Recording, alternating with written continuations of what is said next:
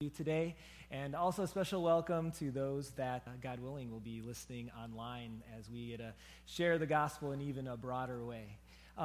As I mentioned before, this week we're beginning a brand new study on culture, and it's been months in the thinking and weeks in the making as we have sort of put together this 4-week study. Before we get into the content for today, I would like to encourage you to take out that colored insert that you'd find in your service folder. And here's the reason. I think that what we're going to be able to do in our time together each week is to really lay a foundation for what the Bible says about our culture and about how to navigate it. But you individually have certain circumstances and situations that I don't know, and you're going to apply these things to your own circumstances.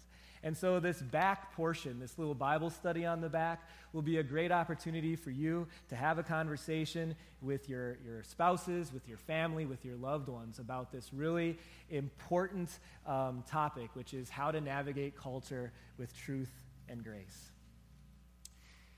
Have you ever had an opportunity to speak into someone's life with the hopes of making a difference? If you're a parent, I know you have, but very few of us have not, even if we're not parents, have not had an opportunity, a door opened, to speak into someone's life with the hopes of making a difference. But at the same time, has it ever happened that you weren't quite sure what to say or how to say it? And it wasn't so matter of fact that you didn't know what was right or wrong. You knew what was right, you knew what was wrong, but it was more a matter of what to say and how to do it. Because you could go in there to this situation, the door's open, and you could just tell them what the truth was, whoever it might be, wash your hands and move on, and you would have made a point. But you didn't just want to make a point, did you? In a situation like that with someone that you loved, you wanted to make more than a point. You wanted to make a difference. Well, I have to tell you that as a pastor, even over the short 12 years that I've been a pastor, that these types of situations that need to be spoken into have greatly increased even over the 12 years that I've been in the ministry. And I know that these things pop up for you too. You know why I know that? Because you email me. And you call me, and you ask me. And what about my homosexual friend at work? Should I go to their wedding or not? What should I do? And what about my child who's made a decision to live together before marriage? What should I do about that? And the questions go on and on, right? What about the Supreme Court legislation from a few months ago? What about all this stuff that people are saying on Facebook? This is a little bit of an aside. You're never going to make a difference on Facebook. You'll make a point, but rarely is there a difference made on Facebook. So just know that before you post what you're feeling, okay? And so many times it's not a matter of knowing what is right and what is wrong. More so, it's a matter of how do I say it and what do I do? That is exactly what we're going to be digging into over the next 4 weeks in this series. And one of the reasons why this has become so difficult is this simple point. That when landscape changes, navigation becomes more difficult. If you're from Lakeville, you know all about this. It's called the corner of 185th and Highway 50. If you're not from Lakeville, here's what happened. They put a roundabout in there. Okay? And us Minnesotans, we don't know much about roundabouts, okay? And so in the first week of the roundabout, with the landscape changing, there was 13 fender benders in the first week of the roundabout being in there. And let me tell you, it's still dangerous. I just drove over there about a week ago, and some gentleman to the side of me just, because he wanted to, swerved over into the lane that I was in. And if I hadn't pushed on the brakes, there would have been another fender bender in that roundabout. But the fact remains, the truth remains, that when landscape changes, navigating gets more difficult. The landscape of American culture is changing. Here's the way that I would say it. that for so long, for many years, that the Christian values were kind of the compass for American morality. That's no longer the case, at least not like it once was. And our country is changing.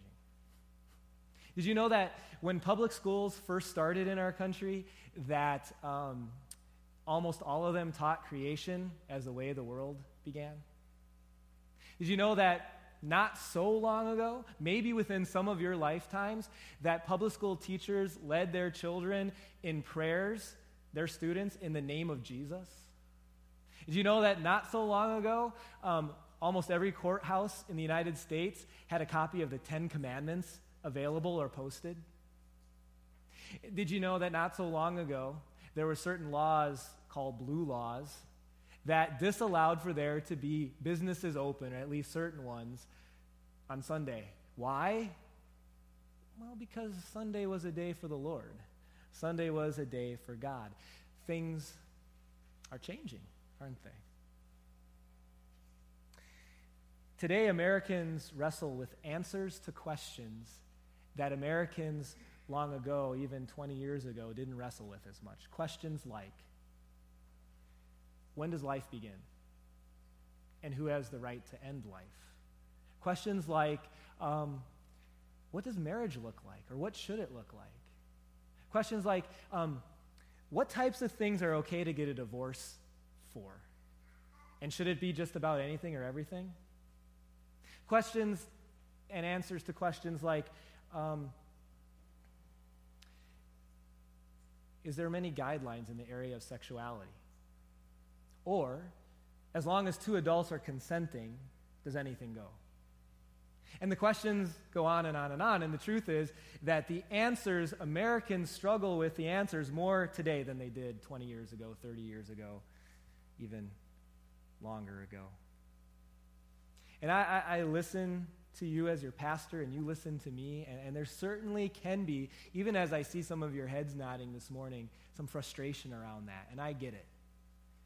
But what I would also say is that we need to really consider, how are we going to navigate this as Christians and as the church? And I will also say the church in America has not always done a great job at navigating it. In fact, I want to point out 3 ways that the church tends to navigate culture, not Bethlehem in specific, just in general, that are not helpful or biblical.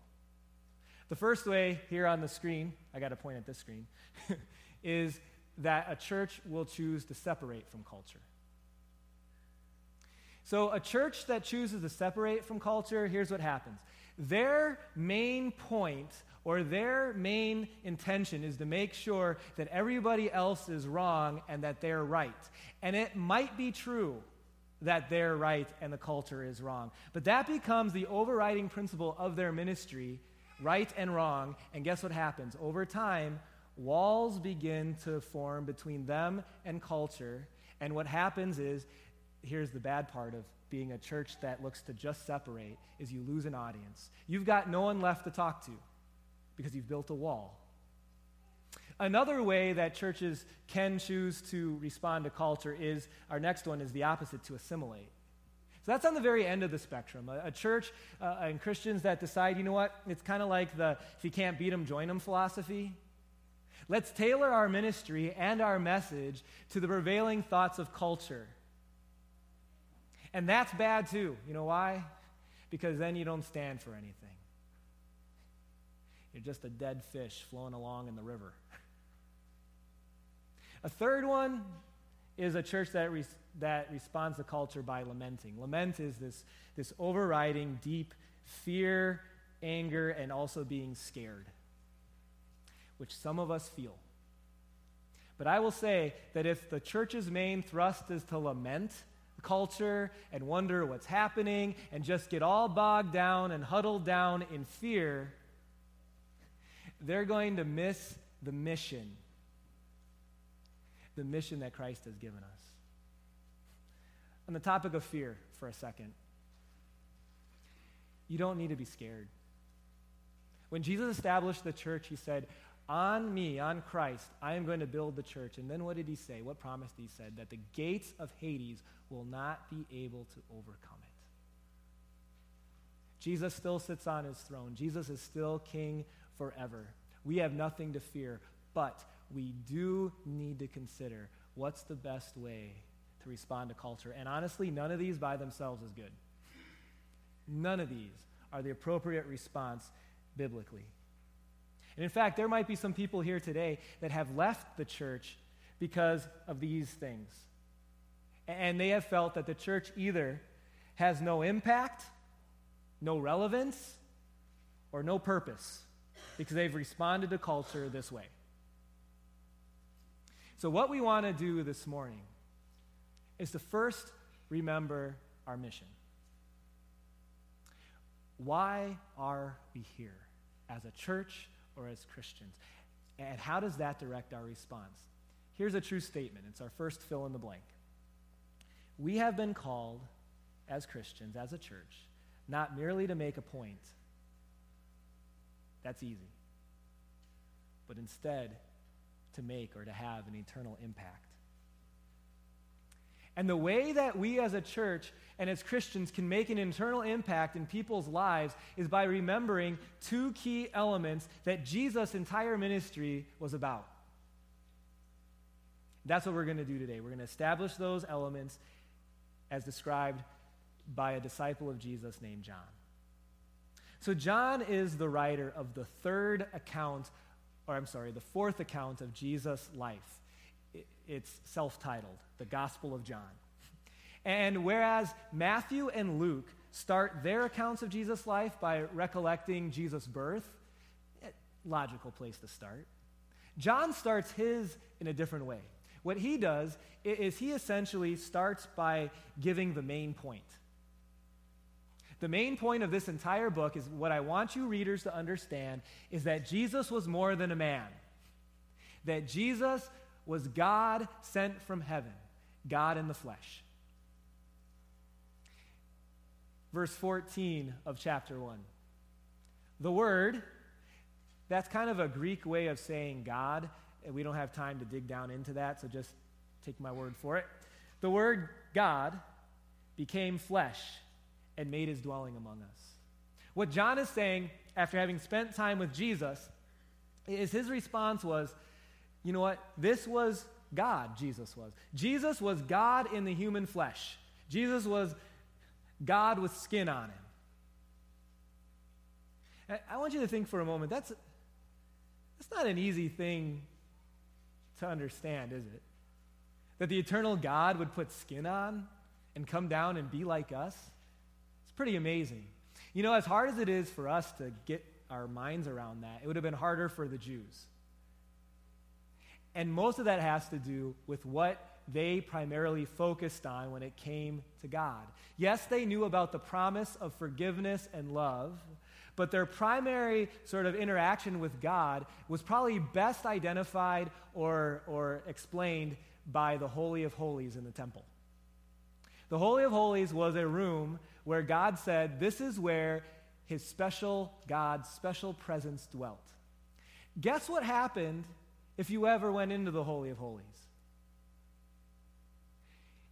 You died. And in fact, only one person, the high priest, could go into the Holy of Holies, and only one day a year. And in fact, Jewish tradition says that the Jews were so concerned about what might happen to the high priest, even on the special day, that Jewish tradition says that they would tie a rope around the high priest's ankle. So as if he did die, he wouldn't be stuck in there because they couldn't go in to get him and they'd be able to pull him out. And so people's interaction with God in the Old Testament was primarily one of God is holy and king, and I'm sinful, and I'm not holy. And there was an awe, there was a justice. God is different, and he is. But for the Jews then, when they listened to John, and he says, you know what? God came down in the flesh, and he actually spent time with me. And we ate together, and we slept together, and we We did ministry together. This would have just totally blown the minds of the Jews. John actually continues here, verse 15. In fact, we have seen Jesus' glory. And when we saw Jesus' glory, the things that he did, the miracles that he did, the resurrecting from the dead, it is none other than the glory of God, the one and only. Jesus came from the Father, and he was full of grace and full of truth. Here's what John is saying. He's saying that when I think about Jesus, he was the full embodiment of two things, grace and truth. Not 50% grace and 50% truth. It was 100% grace and 100% truth. 100% grace, you know what that means? Undeserved, unconditional love. Undeserved, unconditional forgiveness, no matter what you have in your past. And truth. There's a standard of right and wrong. We're all accountable to God. Grace, truth. And Jesus was the full embodiment of both. Now, this would have been hard. The Jews would have been like, are you sure you mean grace, John? Isn't it judgment and truth? I mean, the God we know is the one where you die when you go in his room. Don't you mean justice and truth? Don't you mean standard of right and wrong and truth? And John said, no. It's grace and truth. Undeserved love and truth. That's what Jesus was all about. Are you sure? And so John continues in verse 16. He says, this is a little bit of confusing because here's a different John. This is not John who was writing. This is John the Baptist, not to get confused with John the Lutheran or John the Presbyterian or John the Catholic. No, this was John the Baptizer, he doesn't Baptist in denomination, okay? John the Baptizer, he testified concerning this Jesus. John cried out saying, this, Jesus, was he of whom I said that he, Jesus, who comes after me, because John's ministry started first, so Jesus came after him, has surpassed me because Jesus was greater than John, because he was before me. Because Jesus, while he came after John in ministry, is eternal because he's God. This Jesus is the guy John the Baptist talked about. He's the one. Verse 16. From the fullness of Jesus' grace, we all have received one blessing after another. The Greek is better. The English here does not do it justice. What the Greek says is that from Jesus, there is one grace after another grace after another grace. How do you describe that? I'm dating myself, but Pez dispensers. You know about Pez dispensers? Some of you little ones are like, Pez what? You know? You lift the head up and they get that little brick of a piece of candy, right? And you take it out, you put the head down, put the head back up. What do you get? Another little piece of candy. And over, you take one out, another one pops up. You take one out, another one pops up. That's grace. I sin, receive grace. I sin again. Grace, love, forgiveness through Jesus is there for me. Over and over. And the way that John best described Jesus is that from the fullness of his grace, we've all received grace after grace after grace after grace, like a never-ending Pez dispenser of grace. Payment for all of our sins. And then in wrap-up, for the law was given through Moses, but grace and truth came through Jesus Christ. Jesus was the 100% embodiment of both of these things, grace and truth. One of my good friends who's a pastor, he sort of summarized this about what this meant for Jesus in a better way than I could come up with, so I just used his words. It's our next fill in the blank. Here's what's true about Jesus. He never dumbed down the truth, but he never turned down the grace. It's tough, isn't it? If you apply it to yourself. Jesus never dumbed down the truth, but he never turned down the grace. Now, I want you to think about this. Think for a moment if Jesus was all about truth and only truth. You know what would have happened? He would have come down from heaven, and he would have seen Matthew, one of the 12 disciples. Does anyone remember what Matthew was? What was his occupation before he became a disciple? He was a tax collector, exactly. And what Jesus would have said if he was only about truth is he would have said, Matthew, you chose to be a tax collector based on your incessant greed, and you also kind of forsook your entire nation by deciding to work for the Romans. That's horrible. God hates that about you. See ya. And then Peter, one of the other disciples, he would have said, Peter, you have a temper problem. And you say one thing, and then you do the other when the pressure's on. God hates it that you're two-faced.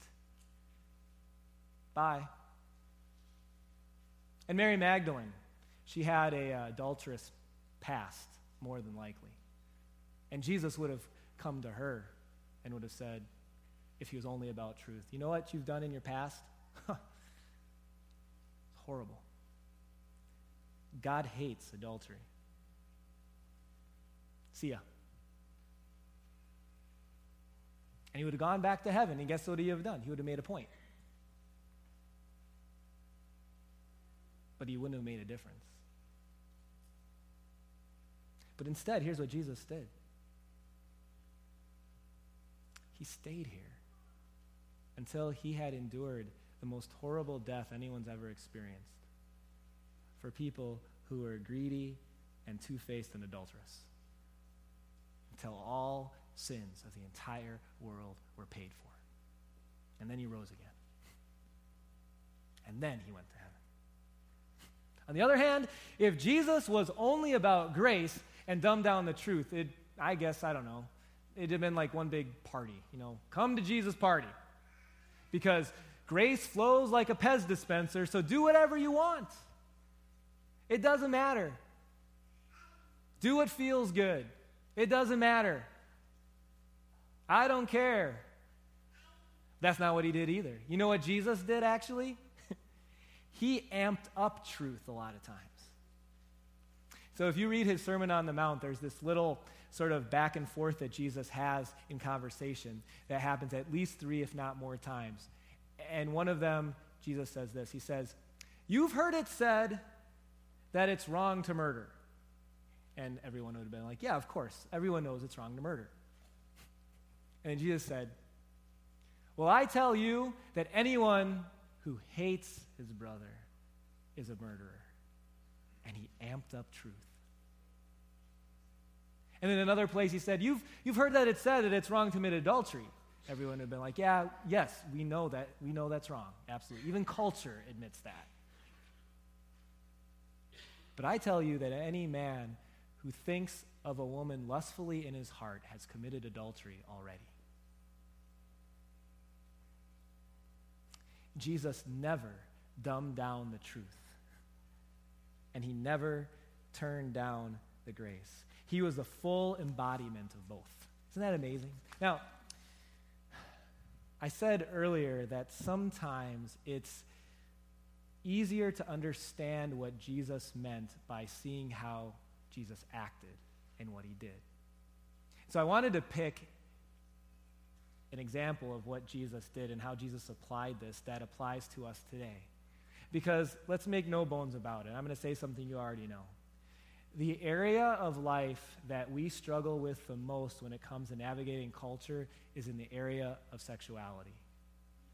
Homosexual things, heterosexual things. There's just, in the area of sexuality, we as a culture so easily go out of God's will. And Jesus faced this too. He faced times where he needed to navigate sexual sins, sexual things that went outside of God's will.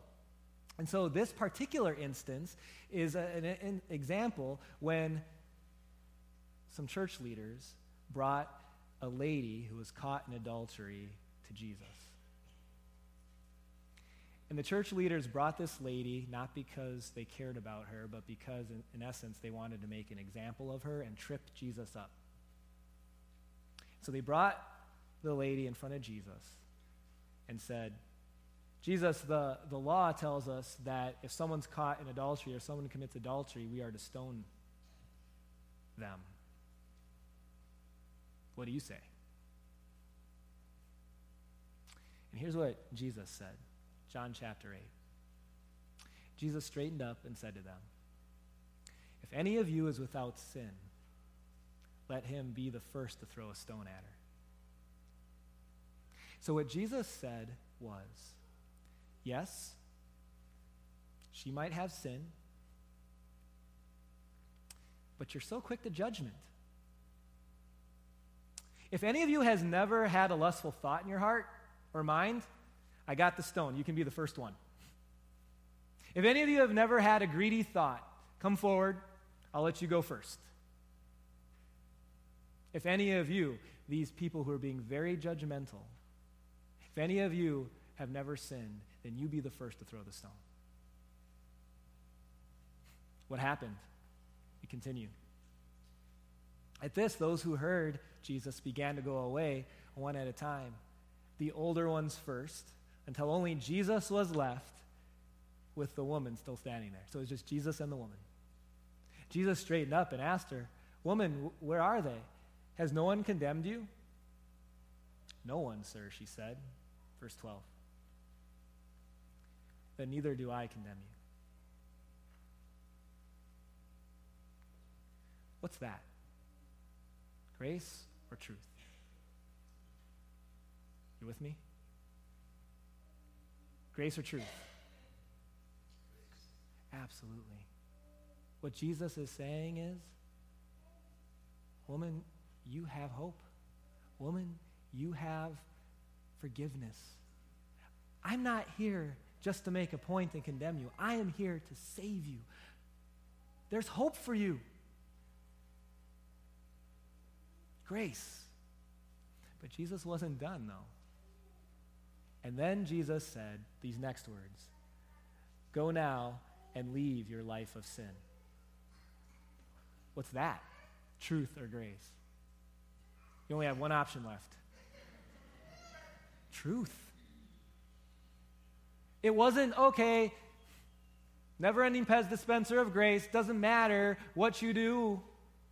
It was, you have forgiveness, but the best thing for you, what God would want, is for you to do the right thing. Your relationship with God is going to be better when you leave your life of sin. Dear woman, I care about you. You need to leave your sin. And Jesus, as our Savior, did this perfectly every single time. He was, again, the perfect embodiment of grace and truth. He was able to navigate it perfectly as Savior. Here's the thing. We can't perfectly, can we? In fact, there's some things I need you to be aware of that often happens with Christians and with churches that oftentimes we need to be careful of, is that we, when addressing people with grace and truth, we can often have biases towards certain sins as being worse than others. Even a hatred towards certain sins. It's interesting, though, we never hate as much the sins that we are guilty of. It's always, another lifestyle or another type of sin. It's never our own that we hate so vehemently. We have certain personality traits that make this navigation hard. Like, I bet in your family, growing up, that you had if you had two parents at home, one was probably grace and the other was truth a lot of times. And you knew when you were in trouble to go to grace, right? Which was probably mom most of the time, maybe not all the time, but grace and truth. Some of us lean towards grace to the detriment of truth. And what happens then is that usually we do that because we don't want to ruffle feathers. We don't want to cause an issue. And so we just ignore truth. On the flip side, we have some who lean more towards truth naturally. It's the guy at the family reunion that gets all riled up and upset with where culture is going, and this anger pours from them, and yet there's not a word of mention of hope, a word of mention of Christ. It's just anger. Grace and truth. We naturally lean one way or the other. You know what we need to recognize as we navigate culture? That both is important, and our next fill in the blank. Applying grace and truth will create a healthy tension. That in fact, as you navigate culture, things in your heart, things in your family, things with friends, that if there is not tension there, there's probably a problem. If you're not wrestling with it in your heart, what should I say? How should I say it? There's probably a problem, because tension can be good. Let me give you an example. Our family often goes on bike rides, and in some ways, I love my bike, but in other ways, it's kind of the lemon. Here's why. Because almost every single bike ride, at least once, I'll start pedaling, and it's like, it's the easiest thing in the world to pedal this bike. And after once or twice of this happening, I know exactly what happened. The chain fell off. And so it's so easy to pedal, but I ain't going anywhere. It's easy to pedal, but it's not good. There's no tension, but it's not good. To ignore grace or truth might allow you less tension, but it's not good. It's so important for us as a church, so important for us as a culture, to continue to wrestle with the tension of grace and truth. Quick, when it comes to witnessing opportunities, is not usual. A quick word, a quick statement, one-time conversation, and everything's done, that's not usual.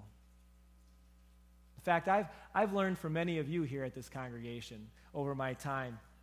I think when I first started my ministry, I think I had a misunderstanding of not truth and grace, but just of the time it takes and the work it takes to properly share it. And then I watched some of you navigate children, adult children who are maybe making some decisions that you weren't in favor of. And I watched some of you navigate that with such truth, but also patience and grace. You made sure your child knew what was right or wrong.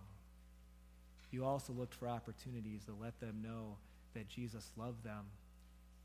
And you allowed there to be a bridge. And this isn't easy. And sometimes we go into one ditch and then into the other ditch.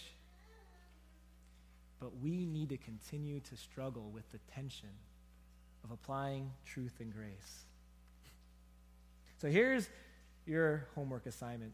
The first thing I want you to do is I want you to rejoice in the fact that you are a recipient of truth and grace of your Lord and Savior Jesus, that you have been blessed with forgiveness, even though you struggle with sin, and so do I. And then as you consider the other people in your life, that maybe there's an open door for you to be a blessing to them, not because you're better than them, because we're not, but because they're there in our life, I want you to pray.